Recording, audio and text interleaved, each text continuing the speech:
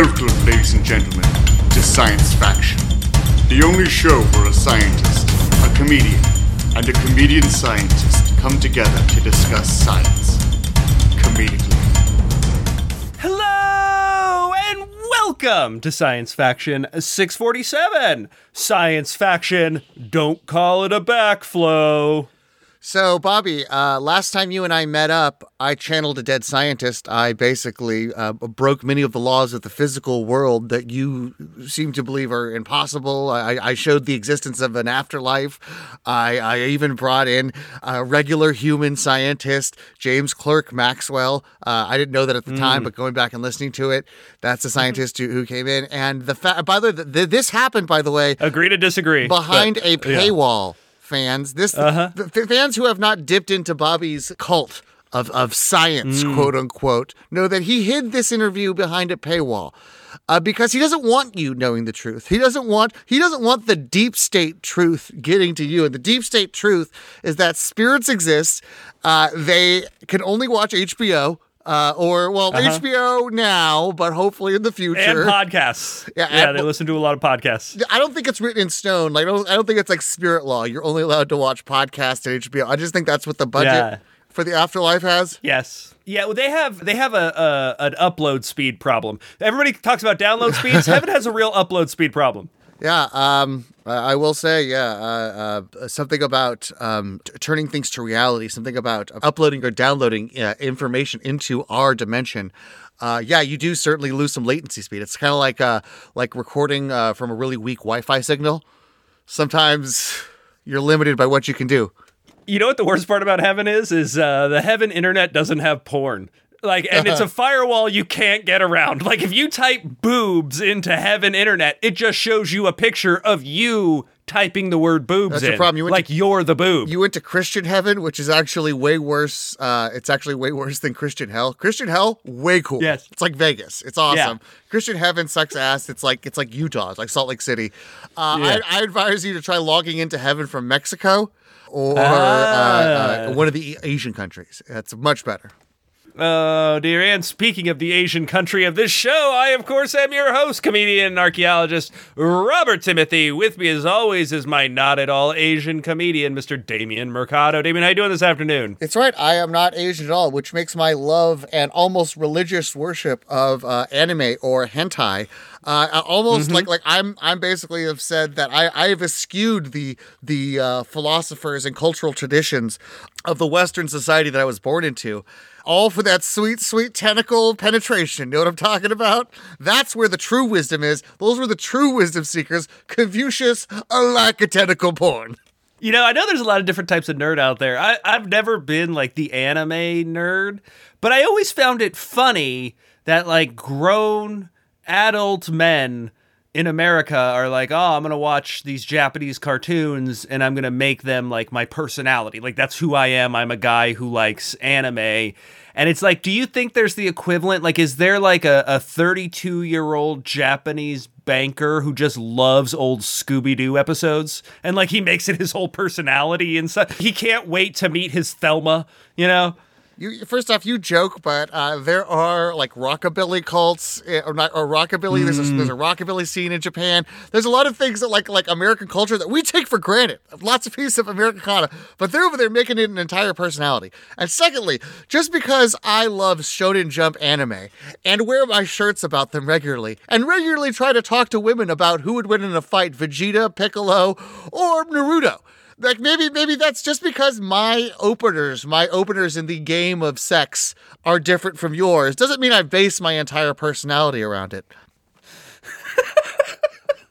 Well, there you go. You claim to know art, but if I tried to tell you about Haruko's tentacle adventure, you would know nothing about it. Yet you would claim to throw around other artist names like Picasso or Rembrandt and expect me to know them. Oh, and if you want to be the Rembrandt of your generation, go ahead and check out our Patreon. You can search Robert Timothy on Patreon. You can get a whole nother episode of Science Faction every single week. But for now, let's move right on to Science Articles. From molecules to particles, this is science articles. I had time to introduce myself today, but I sacrificed it to promote the arts, the arts Yes. in hentai. And yeah, I'm not gonna listen, Bobby. Just because somebody likes Shonen Jump anime, just because I could name many of the characters from a One Punch Man to a My Hero Academia to even a Dragon Ball Z, just because I could name and could have favorite protagonists for each of those shows, doesn't mean that I have made it my personality. You like Star Wars, and aside from training your son in the use of the dark side of the Force, I don't know that you have made it your personality. That's a very Luke thing for you to say. Which Luke? Young Luke or old Luke? New trilogy Luke? Because there's a very different bit. There's a huge swing in philosophy. I just thought of a great idea. What if we created like a brand of toothbrushes and popsicles for the Japanese market that were all tentacle shaped? Like the popsicle itself resembles a large like undulating tentacle, and like the toothbrush could be one of the vibrating ones, and it just like shakes, it flops around the entire time. You act as if there's not already octopus or squid flavored toothpaste and or lubricant to go with the product you've just mentioned in Asia. They're not as repressed as you and American Salt Lake City heaven is in America. Dear, they're fucking the squids we wish we could. All right, on to article number 1, a genetic backflow. A genetic backflow? Is this sounds like a scientific way to say coming or something. Like this sounds like a scientific. Hello, hope the N numbers in the sample size are big enough to handle my sample flow. Or genetic backflow. It's incredibly immature. Of course, a genetic backflow is a scientific term for a human centipede. Genetic backflow sounds like, come on, baby, I need you to finish me off. I can get blue balls on genetic backflow. That's where cum comes out your mouth. Every fucking autistic-ass scientist at NASA would have coming out of their mouths because it's never gone anywhere. I'm pretty sure like they have to have a class on how to masturbate at NASA. I get emails all the time from our listeners who are like, you guys did like a 90-second tirade on some random scientific phrase 2.5 years ago. And now every time that comes up at work for me, which is like every other day, I first think of your disgusting. So someone somewhere in a genetics lab for the next, I don't know, year or two will chuckle under their breath every time the term genetic backflow is mentioned. God willing. It's just yeah, that was a crazy human centipede movie. So there's a your mom and pops. Calm. It's a Wonderful Life human centipede movie. Yeah. So this is this is a super interesting article that answers some long-held questions in the study of how humans occupied the world. We've talked before about the occupation of the Americas. One of the things that's like the most interesting thing possible to me. It's one of the last great stories, and we have these, different subgroups that mix together in northeastern Eurasia, 30 some odd thousand years ago. They get genetically isolated in Beringia, a now submerged continent in between the two, North America and East Asia. And they live there for a long time before some segment of them make their way back down into the Americas. And a couple of hundred of those people become all the natives of North and South America. Super, super interesting story. Again, I think one of the most interesting stories in human history. This actually looks at the genetic evidence from East Asia itself. It looks at ancient DNA from Asia to analyze a few things. The first thing it did is it identified a previously totally unknown group of humans that were living around 7,500 to 10,000 years ago in the Altai Mountains. And that's kind of like this nexus of movement around Asia. We've talked about it a bunch because it also happens to be around where the Denisovan cave is. And so it's that in that kind of like that part of Siberia that touches all the different other areas of Asia, and people kind of come through there. So you did some DNA, the Underground Depression Railroad. Yes, it is. It is how we ship depression all throughout Asia through the Siberian Railroad you have mentioned just now.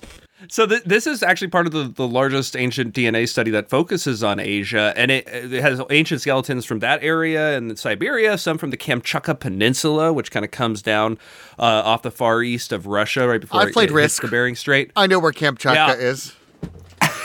I've lost. It's like literally the only reason people know it. I have lost. I think it's also the reason we say the Ukraine. It's entire armies. I've lost cannons, cavalry units, and even infantry units. All 3 at a time, rolling 5 dice in Kamchatka. Don't lecture me about Kamchatka unless you've been there. Really, you're from Kamchatka? Where'd you serve, homie? Where'd you go? Well, what this article found is it finally answered one of the biggest questions we've had in that human occupation in the story of the Americas and Beringia. It's something I've wondered out loud a bunch of times and intensely a bunch, but we just didn't have the DNA, which is we know that people from Beringia came in and occupied the Americas. I'm imagining your wife stopping a lovemaking session and as you're like pondering these things out loud. Like just Yes. Oh, all the time. I'm like, I wonder if there's a genetic influx from the North America back into Asia in ancient times. Bobby, we're trying to conceive. Stop. Oh, damn it. The ovulation clock window just rang like the buzzer, like in a fucking NBA game. Now we have to reset the clock. Try again next month. No, that's just my cum buzzer. I had that surgically implanted. I don't want a woman confused. I don't want her thinking, did he come or did he not? Because then they stop working for it. Yeah, let me just assure you. Let me answer the questions to you that all the ladies ask about the buzzer. Yeah, it hurts a lot. Sorry, ignore that last ding that had nothing to do with it. You guys are conceiving. Oh, it's so great. It's So we've known from genetic studies that obviously the Americas were occupied by people from Asia 20-some-odd thousand years ago, but also that there have been subsequent migrations in, specifically those that encompass all of the Arctic people who, 5,000 years ago, there was a group called the Dorset that came in from kind of the Siberia area and became some of the pre-Eskimo natives of that area, pre-Inuit natives of that area. And then again, somewhere between 1,500 to 1,000 years ago, the group that would become the Inuit or the Eskimo, depending on where you are, they came in and reoccupied from Asia. So we know there's been at least 3, if not multiple migrations from Asia into the Americas. And the question was always, did it go the other way?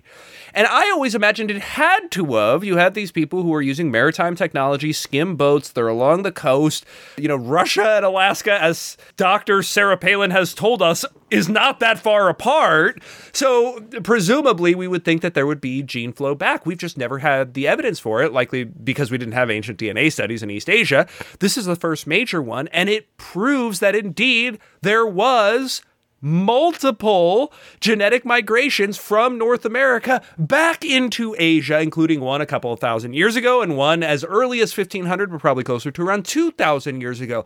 We know that natives from North America, we now know this for the very first time, natives from North America made their way from the Americas back into Eurasia. That makes complete sense. Listen, yeah, while most of the Manifest Destiny wagons were heading west, a couple of them were like, hey, I tried it. The open range is not for me. Heading back east. I'm going to be honest with you. Ironically, by going west.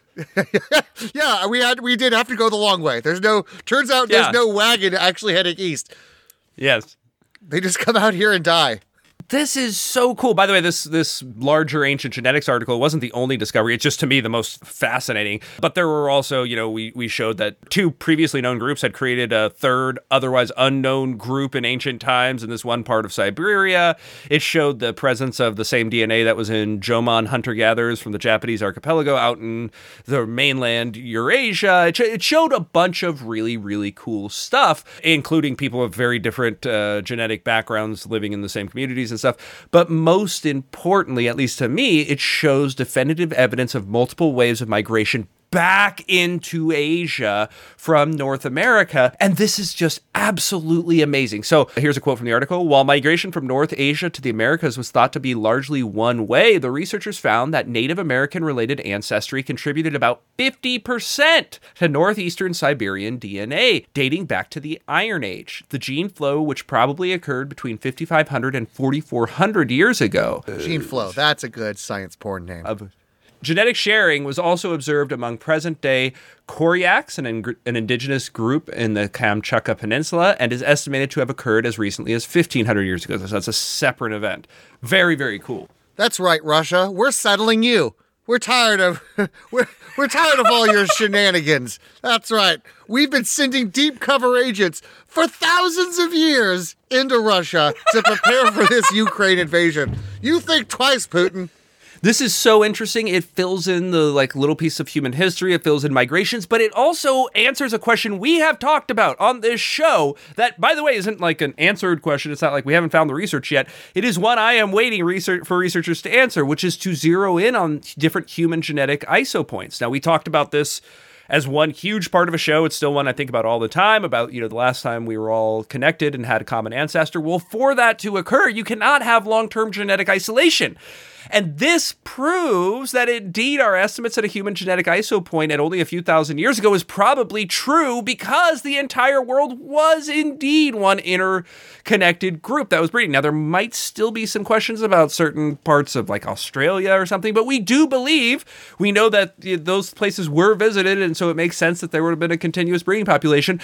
This helps show that even with the great isolation of the Americas, that there was gene flow that went both ways, back and forth, and we are all insanely closely related. Except for those dirty Aussies. They're not one of us. They're not part of the... if aliens came down tomorrow and was like, hey, we have a solution. We want to take all the humans away from Earth and put you on a better Earth and give you a chance. I'd say, not the Aussies. Listen, you can say a lot of things about a lot of groups of people, and most of them are racist or untrue, but I'm going to say this right now about people from Australia. These motherfuckers wear shorts at the most inappropriate times. That's why you can't bring them out into space with you. You bring them out into space, motherfuckers could be floating around a pair of thigh-high dungarees, because he doesn't know it's goddamn appropriate to wear pants in this situation, sir. Also, by the way, hey, everybody from Australia, let me ask you something. When you're reading a word and it ends in the word A, in school, when your teacher's like, what noise does this make? Do you all go, "Arr"? Because you add R's to every fucking word that ends in A, and there's no goddamn R there. Oh, we don't need it to Sheila, which is what you're totally being right now, a bitchy Sheila. Sheila? Sheila. God damn it. It's a word for... You know what? You don't speak fluent Australian, clearly. Oh, dear. Super, super cool. I love this story. This answers one of those questions that I have had for a very long time. A lot of people have had for a really long time, and we all thought it was likely the case, but we had no evidence of it. And this is really, really cool. Article number 2 is Tire Dust the DDT of our generation. I'm assuming you're not referring to the wrestling move, and are instead referring to the highly toxic... I was. Oh, wow. Well, then I'd love to see it. Yeah, no, I have another wrestling move I call Tire Dust, and I think it's going to be just as popular.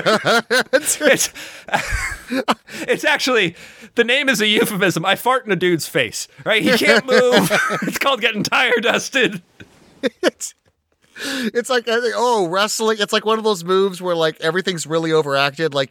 Somehow this other fighter who's into the ring to do me harm lets me fart into his face and then goes into a daze and allows me to bounce off the ropes a couple times. If wrestling's fake, then prove that. Yeah, no, though one time I did do a tire dust to some guy, and he had a legit epileptic seizure in the ring, but I played it real well. No one even knew. Yeah, well, to be fair, you had eaten a lot of Michelins that year, so there was legitimate tire dust. And yes. Well, I also ate a lot of strobe lights that year, so...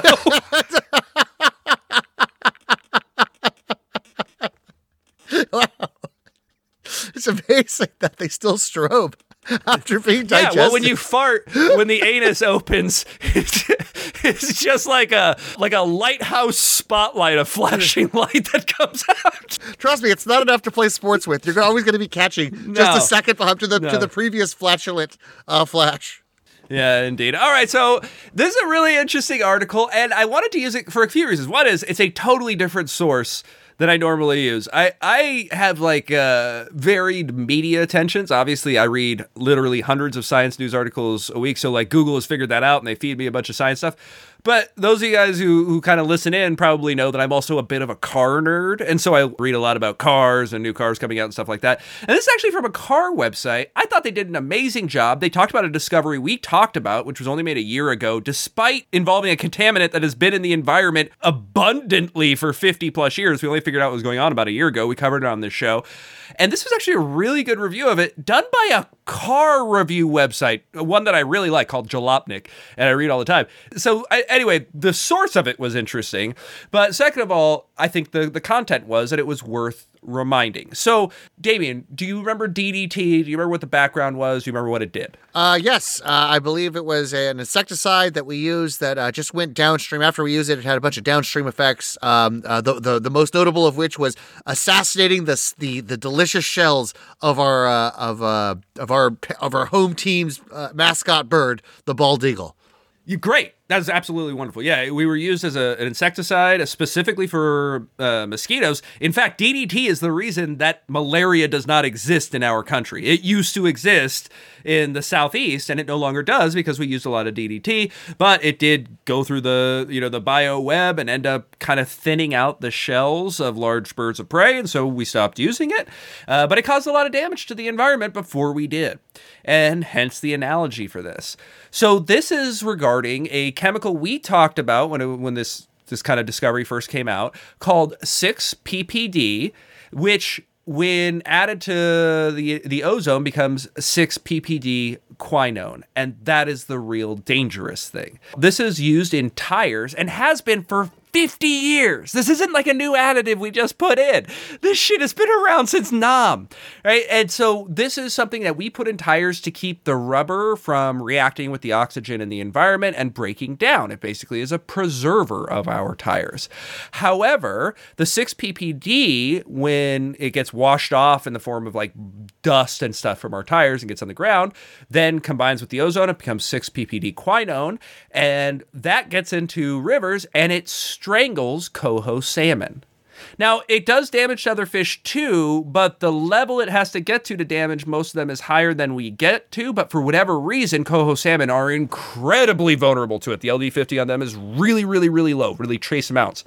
We didn't know what was going on for a long time. Starting in the 90s, we would look at salmons and see salmon runs. And every once in a while, in certain places, the salmon would run and they'd suddenly start swimming in circles up near the surface and gasping before they died. And we were like, what the fuck is this?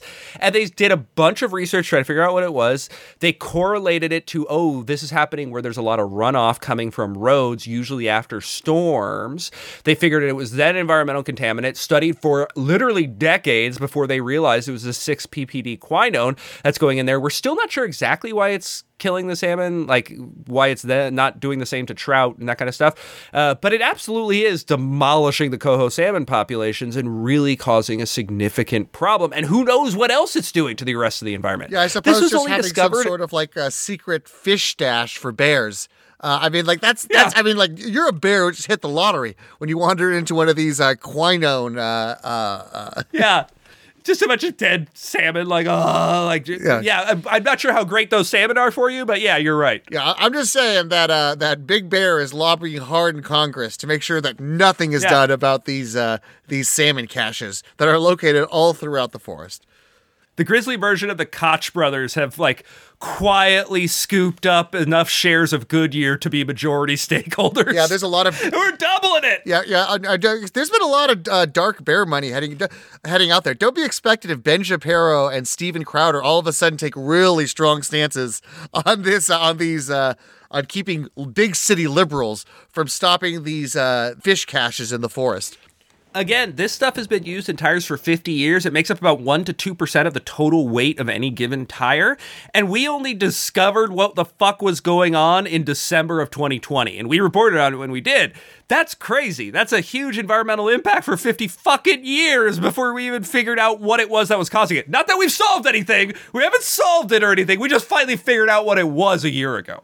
Well, in a capitalist society, it's solved when the species dies. It'd be a problem if we did something to interfere with the profit motive of these tire companies. These poor, victimless tire companies. Now, there are some attempts to make tires out of different materials. So right now, Goodyear is working on a tire that's completely composite of much more sustainable materials. And they've actually debuted it at SEMA, and it looks like they want to go into full production pretty soon. So it's not just like a possibility or a thing they tantalizingly shake at us to get us excited. By the way, the new tire that they have is made of things like recycled polyester and different parts of plants, including soybean oil, rice husk waste, and biorenewable pine tree resin. Bears don't like any of those things. This isn't going to get past Congress, Bobby. You know who runs Congress. I feel like a bear could get down on some soybean oil. I feel like if you had a 55-gallon drum of soybean oil, like a grizzly would be pretty happy. If I'm in the middle of the forest, I'm a grizzly, and I stumble upon a oil drum filled with soybean oil. Yeah, that's cool. But you're getting your average grizzly voter to vote against the possibility of salmon caches. That's the thing. Only the top 1% or 1% of bears find these salmon caches. But one of the big one of the things they use to convince poor rural bear voters is that maybe one day they could be the fish billionaire, and through that's how their whole messaging works. That, and they always bring up the second Bear Amendment, which is the right to human arms. If I don't fashion humans' arms into nunchucks to defend my cave.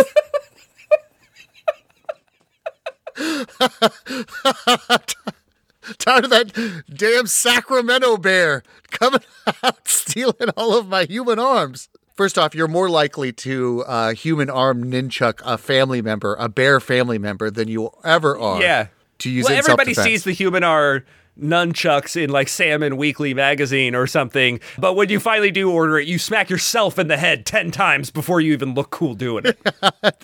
The statistics are not in the human arm nunchuck industry's favor. That's why the Bear Congress has outlawed the study of human arm nunchucks, so we'll never get the true statistics.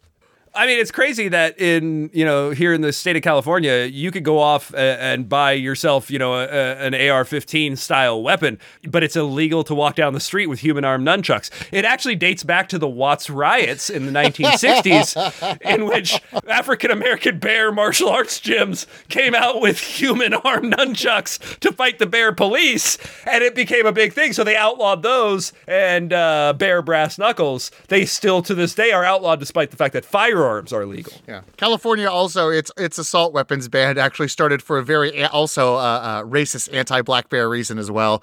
They were all for all the bears becoming armed, but as soon as the black bears preached that same pro second human arm nunchuck rhetoric, then bam, the ban was hit. Oh, dear. Thank you, audience, for joining us for Science Faction 647, where you learned all about the genetic backflow from North America into Eurasia in ancient times, and how tire dust might be the DDT of our generation. Thank you so much for joining us, and come on back next week for Science Faction 648. How you doing, mate? It's Hugh Jackman here to let you know that despite what you might have heard in a popular comedy science podcast, I can assure you of two things: that shorts are appropriate for any type of weather, and Australians are almost people too. You've been listening to Science Faction. Wait, that's not right.